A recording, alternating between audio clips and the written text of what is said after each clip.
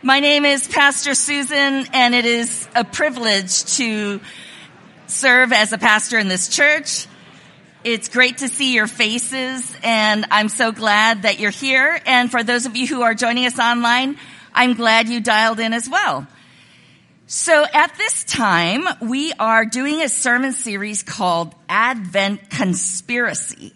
And this is a movement that is happening right now among many churches across the country and all over the world. And we are seeking to align ourselves with the original purpose and the spiritual center of Christmas.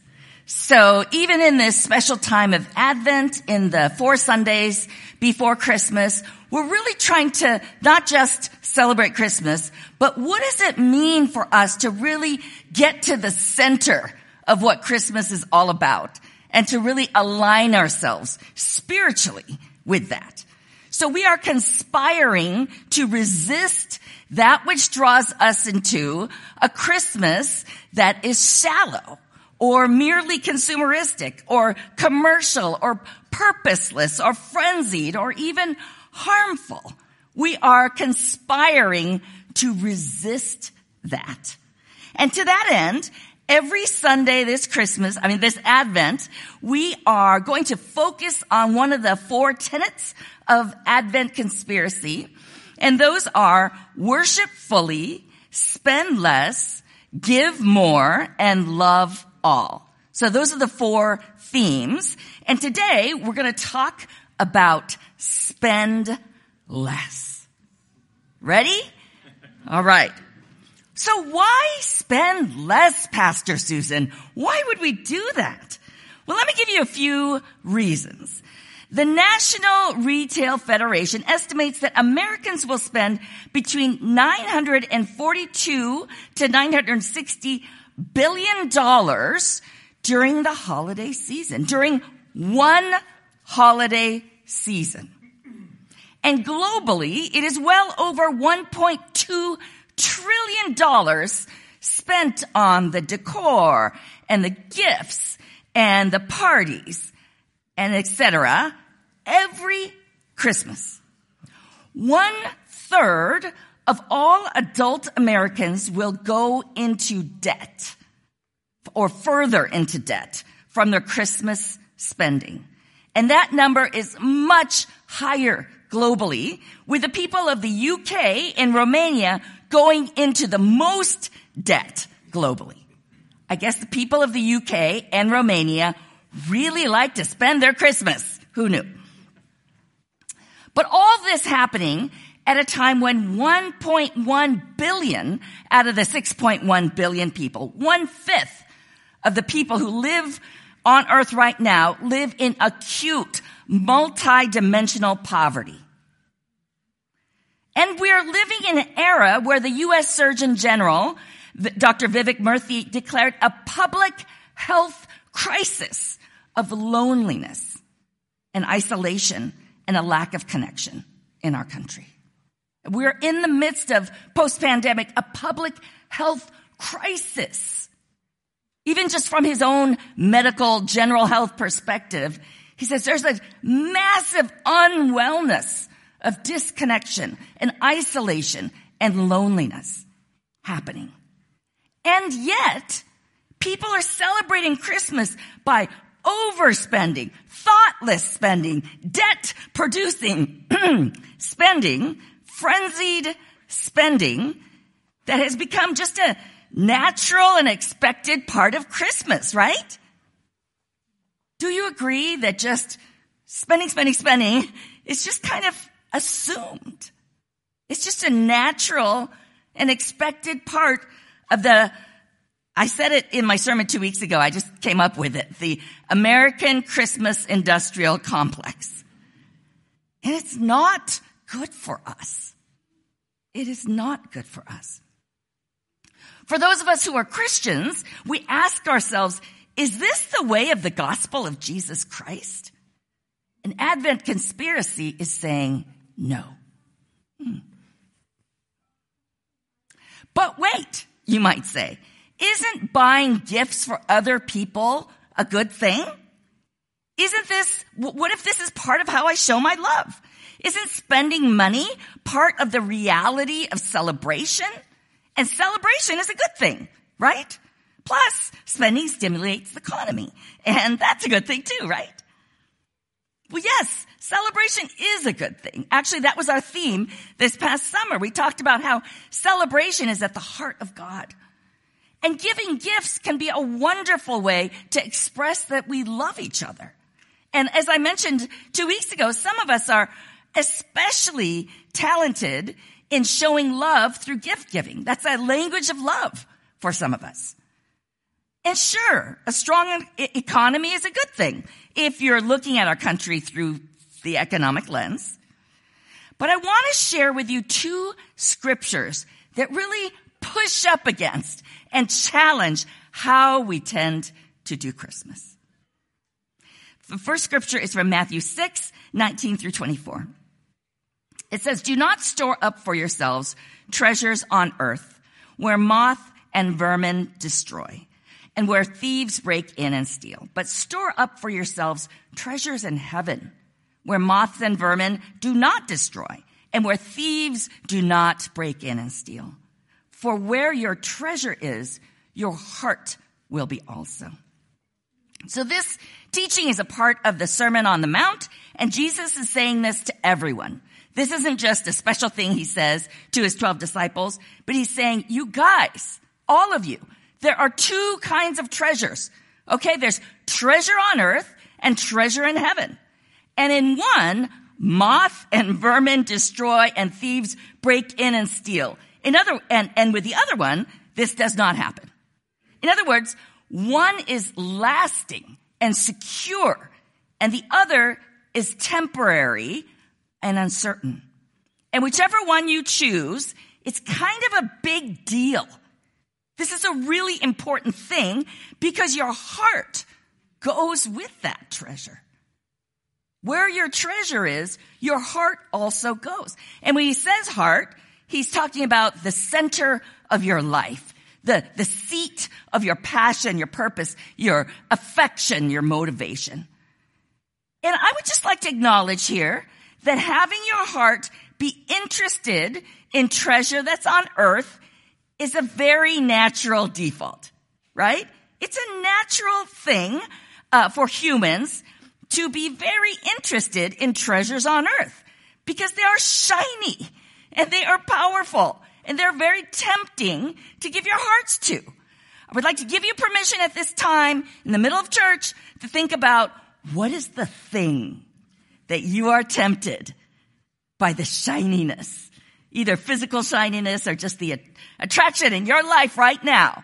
I shared with you very vulnerably 2 weeks ago that it was a doggy advent calendar. All right, what is it for you?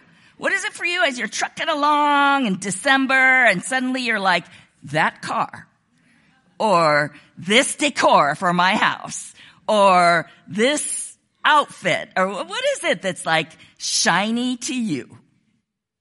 Because we all got our things, right? Am I right? I think we all have our things, some of us more than others, things that say, yoo-hoo, your life would be better if you had me in your life. Yes, even brand new electronics or tech devices or either highest quality, fashion forward clothes, whatever it is. I mean, some of us think, I have no interest in tech devices. Other people are like, tech devices. That's your toy of choice. But the problem with all of these shiny things isn't that they're evil in and of themselves. It's just that Jesus says they are temporary and ultimately unsatisfying, even if they are shiny and tempting. And he says everything, all the stuff, all the things are ultimately temporary and unsatisfying. Even the things that declare themselves to be not necessarily temporary and deeply satisfying. Okay, I'm going to give you an example. Consider the diamond. Did you know that the phrase, "a diamond is forever," was made up by an advertising agency that was hired by the De Beers Diamond Company. Did you know that that phrase is just made up?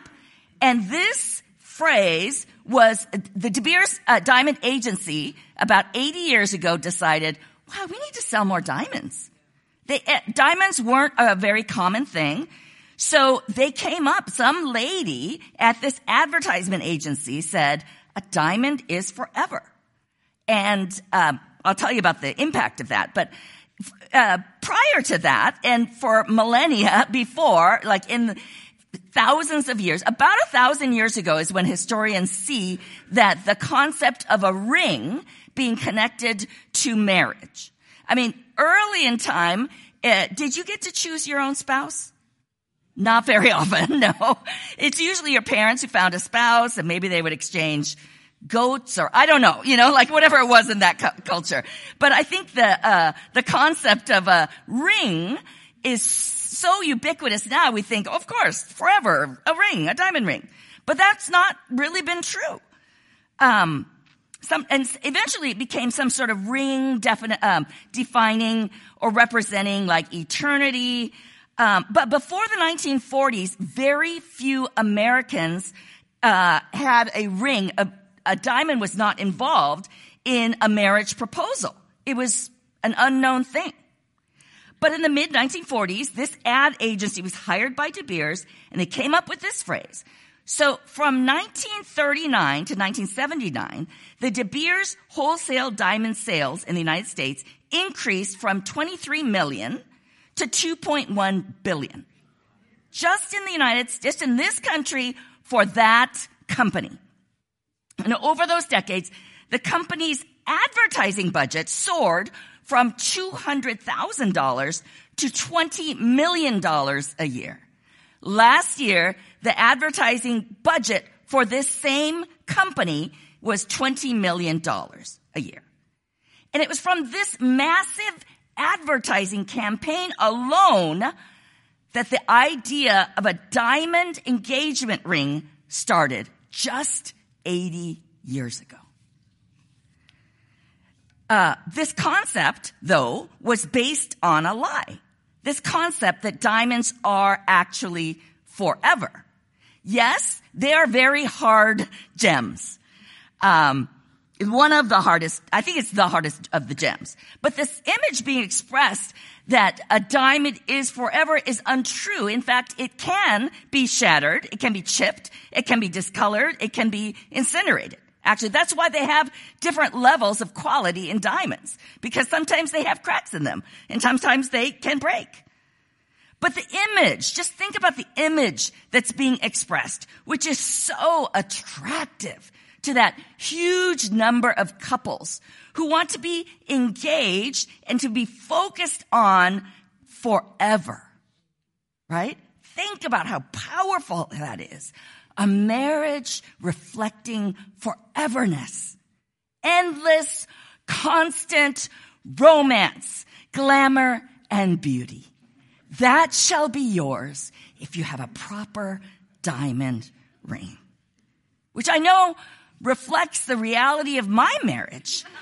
Endless, constant glamour, romance, and beauty. But this promise was completely made up by a diamond company and advertising agency. And when De Beers wanted to expand their market, when they pretty much conquered the United States, they looked around the world and they targeted Japan. I thought this was so interesting as an Asian American. Japan, where there was no deeply rooted tradition of people being engaged by rings or diamonds. Because in Japan, as with many traditional cultures, it was parents who just chose brought a couple together. So in 1967, when this campaign began, less than 5% of betrothed Japanese women had a diamond engagement ring. But by 1981, that figure had risen to 60% in a short number of years. And then Japan became the second largest diamond ring market in the world after the United States. Reality created. Market, created. Communication, created. And yes, that a gem, the diamond, is a pretty solid diamond, but that which it communicates is especially untrue. Because I'm going to tell you something right now. All marriages will end, either by divorce or death. All marriages will end. If you're married, it isn't forever. Because Jesus says there's no marriage in heaven. So marriages will not last forever. And marriage is not the endless gateway to constant romance, glamour, and beauty. I hate to break it to you. And despite whatever the marketing says to us, no thing can truly be yours forever. No thing, even the best German-made car will not last forever. In large part because we don't last forever, right? We can't have things forever because we don't last forever in this form and in this world. Not with our things. When Jesus says where moths and vermin destroy and where thieves break in and steal, he's making the point that treasures on earth do not last forever. Does that make sense? Nothing. Even things on sale that capture your attention on Instagram, it will not last forever. The things don't meet our deep need to be loved and known and secure, right? The deepest need of human beings is to be known and loved and secure. And no thing will make that come true. I know you know this, but I know you're appreciating me saying it again, right? No thing will give you that. And if I could give a gift to my kids where they knew that they were loved and secure and valued, I would give that to them. Because that's really what I want for them, right? It's not like I want the next iPhone for them. That's not really what I want. But I want them to know that they're valued. They're loved. And wow, if I could give them a sense of being secure and not having to be insecure for their life. Oh, that is what I want. That is what I want for my best friend, for my spiritual community. That's the gift I really want to give, right? And I would give that over even if I could give you 1,000,000 diamond rings and 1,000,000 iPads. What my heart desires for you is to know that which only God can give to you. That you are loved and secure and valued.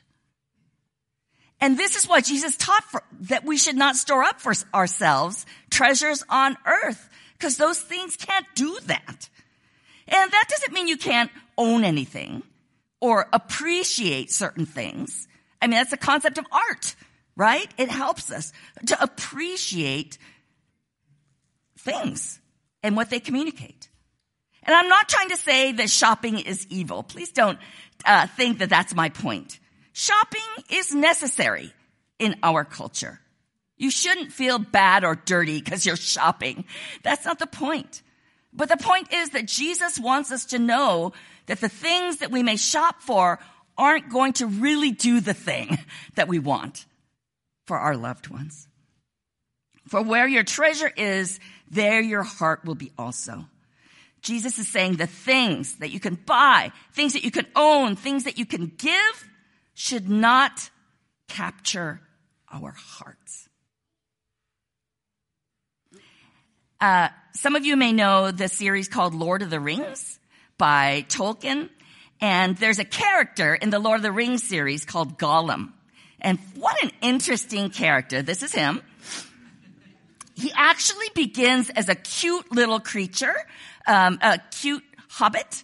But he falls in love with this ring and starts yearning for it desiring it, lusting for it, coveting it. And he turns into something ugly and grotesque because he falls in love with this thing. And he stops caring about anything else, and he calls it my pretty or my precious. But it does not lead him to a happy life or a happy ending, right? He falls over a mountain into a lava bed that destroys him because he gave his heart to that which cannot give him life. Now, I realize that most of us don't love our things as much as Gollum does, right? You may have a favorite thing in your life or something you're like, oh, I hope I get this for Christmas. And maybe you don't love it. You're not like, my pretty, this cup. You're not like this, you're not in love with your things. But why even approach that? And we just know, and the word of God for you today is that the things that we are tempted to treasure don't give us that which we truly need. We are invited today, this year, this Advent, and always to not treasure things. Now, of course, that is not as easy as it sounds. How, Pastor Susan? How can we have the power to spend less during Advent in the Christmas season when we are being actively marketed to at all times, right? The diamond story tells us like, ooh, that marketing thing, powerful, right? The algorithm of what's coming at us right now online or many other ways is so powerful. Sometimes, do you ever find that really creepy? Like what shows up and why? Sometimes I think I can think about socks and then it'll show up on my feed. Like, how did they do that? Are they in my brain? It's amazing. So what is the secret to resisting the temptation to spend more and more and to set our heart on things? Well, the Apostle Paul tells us that he knows a secret. He says in Philippians 4, he says, I rejoice greatly in the Lord that you at last renewed your concern for me. Indeed, you were concerned, but you had no opportunity to show it. So the Philippians have given him a gift. And he's like, oh, wonderful. I'm so glad for that. But then he says, I'm not saying this because I am in need, for I have learned to be content in whatever circumstances. I know what it is to be in need, and I know what it is to have plenty. I have learned the secret of being content in any and every situation, whether well-fed or hungry, whether living in plenty or in want. I can do all this, through him who gives me strength. So he even uses that word, secret. I have this secret thing. I've learned the secret of being content. And he says, in every circumstance, in all circumstances, I can be content. Now, I want you to think about, when was the last time you were discontent? When you're like, my life. Rah. Does anyone ever do that in your head? Or is it just me? Yeah. Oh, maybe it's me. But this guy says, I've learned this thing where I can be content no matter what is happening in my life. And I'm like, no. That's crazy. Crazy contentment. Whatever your circumstances, because circumstances can be powerful, right? We're talking like, I have a job, I don't have a job. I get along with my best friend, I'm not getting along with my best friend, right? These are big variables. I get to be with my loved ones, I don't get to be with my loved ones. I'm healthy, I'm unhealthy, very sick, lots of money, beautiful home, no home. Lots of variables. But he's like, these things don't really affect me because I've learned this thing. Can you imagine being content whatever the circumstance? That just feels like this mystery to me. Like, wow, what would that be like? to be content whatever the circumstance. What is the secret to that? Because he's like, I've learned this secret. Thank you very much. And you're like, well, what's the secret? What exactly is the secret?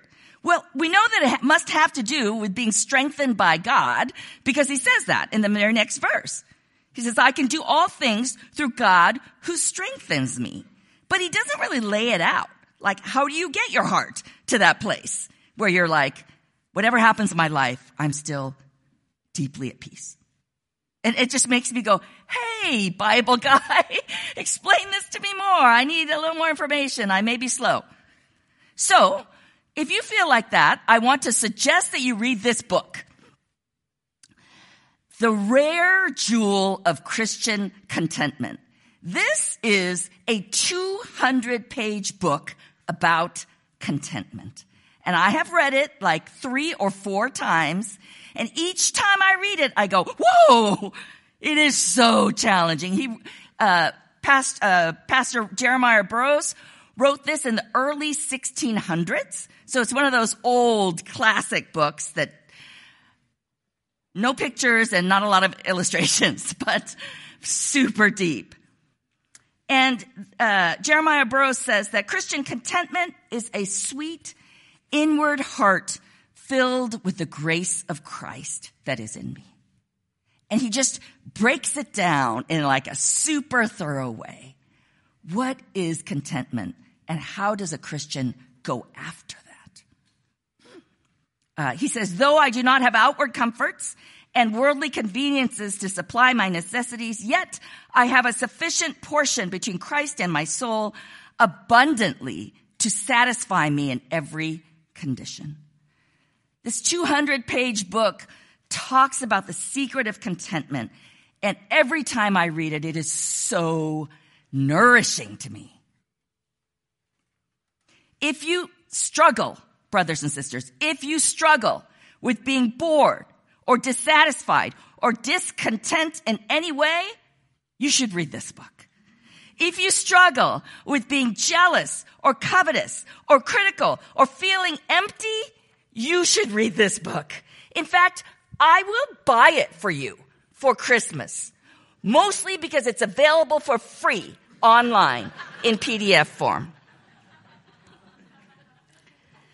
But Christian contentment is indeed a rare jewel, a wonderful mystery, a grace that comes with knowing the real Jesus better every day. Because it is one of those signs when we are massively discontent. Now, I'm not talking about if you're suffering. Some of us are suffering, right? And some of us have prayer requests. And some of us have needs.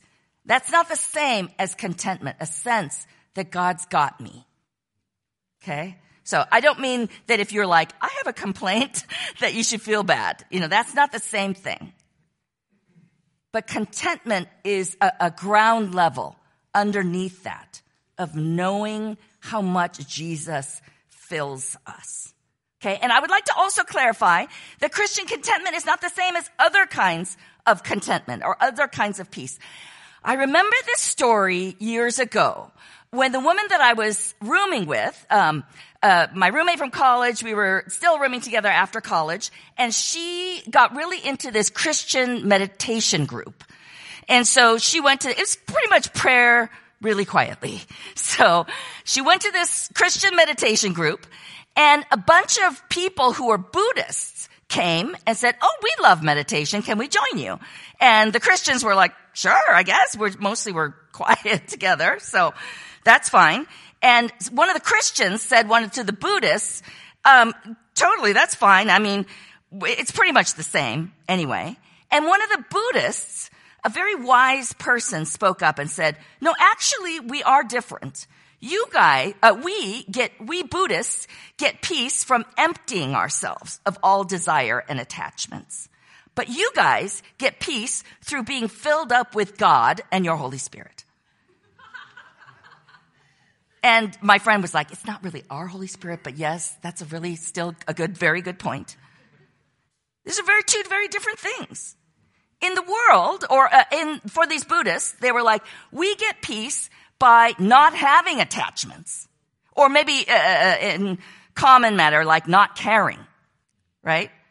I know that Buddhism is more complex than that. So please don't that's exactly how you explain Buddhism. But that's what this guy said. That we empty ourselves of attachments. But you guys, you wacko Christians, you seem that you have contentment because you were filled with God and this Holy Spirit. And my friend was like, that was one of the most profound things I've heard. And it's so true. We have Christ, and we have Christ in us. We are touched, surrounded, filled even with this gift of such extreme, mind-blowing value that whether we have or don't have something else is of no compare.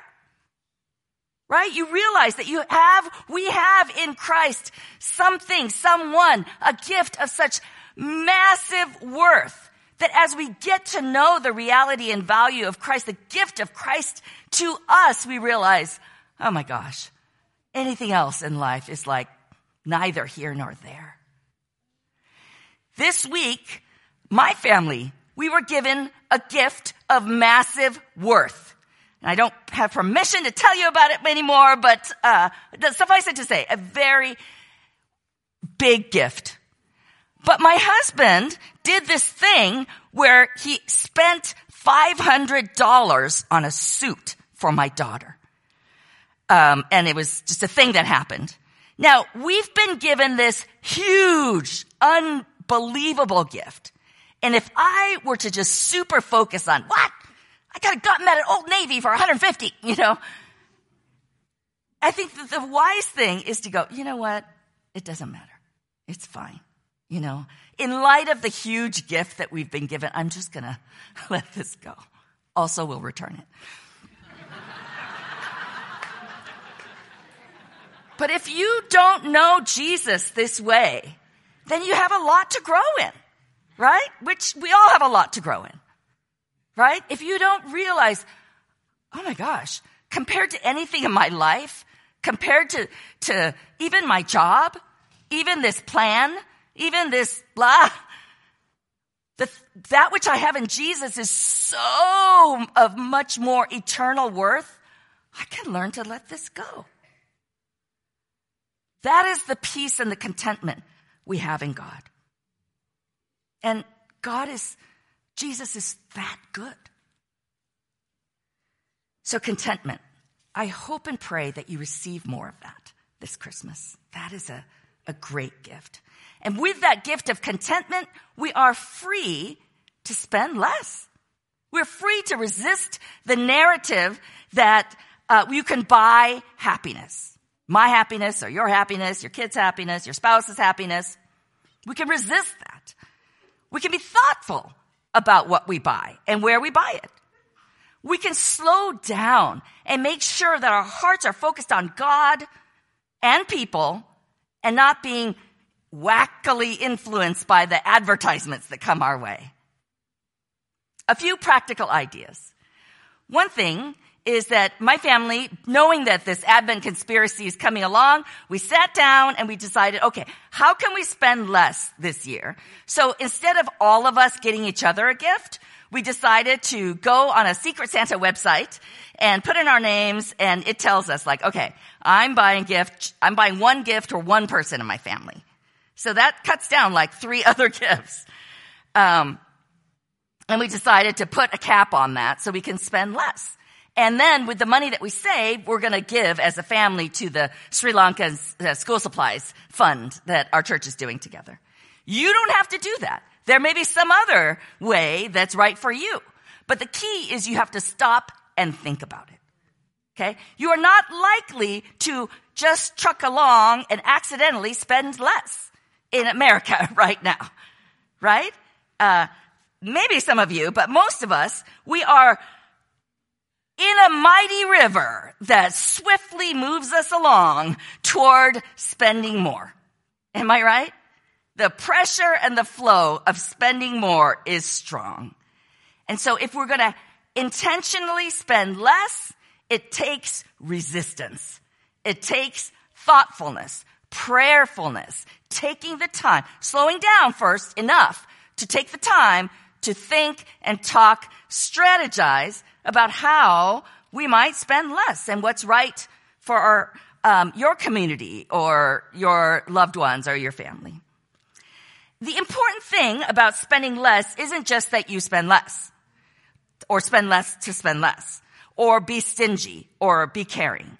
But the important thing about spending less is that it is a spiritual practice, that is a God-filled discipline. It is a part of embracing contentment. It is being filled up with Jesus and is trying to be like Jesus. We're going to talk next week about give more, about generosity. And there's a lot to generosity, how to think through that and think through it biblically. But that's got to be a part of why we're spending less, right? So that we could give more. I'm not just saying, hey, don't spend any money, be stingy. That's not really Jesus. But the heart of Jesus is generosity, love, and compassion. Particularly compassion for the poor and the marginalized. If your heart is not constantly growing, especially during Advent, for the poor and the marginalized, I dare say you don't know Jesus. Because Jesus is always reflecting to us, here's a new way to love the poor and the marginalized, right? So that's just a teaser for next week. So as we talk about giving more, would you pray with me?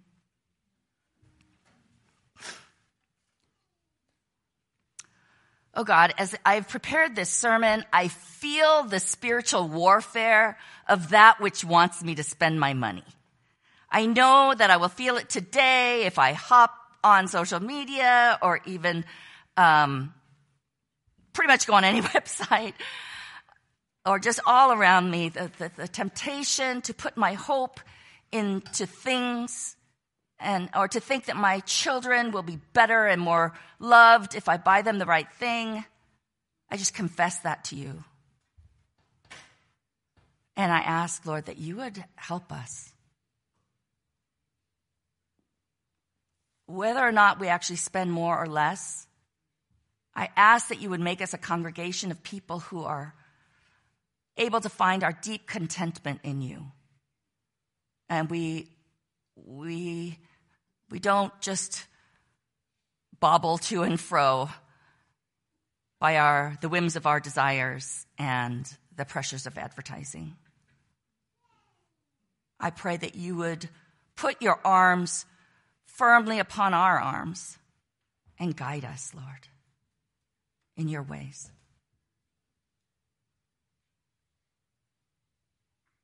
For you are worthy.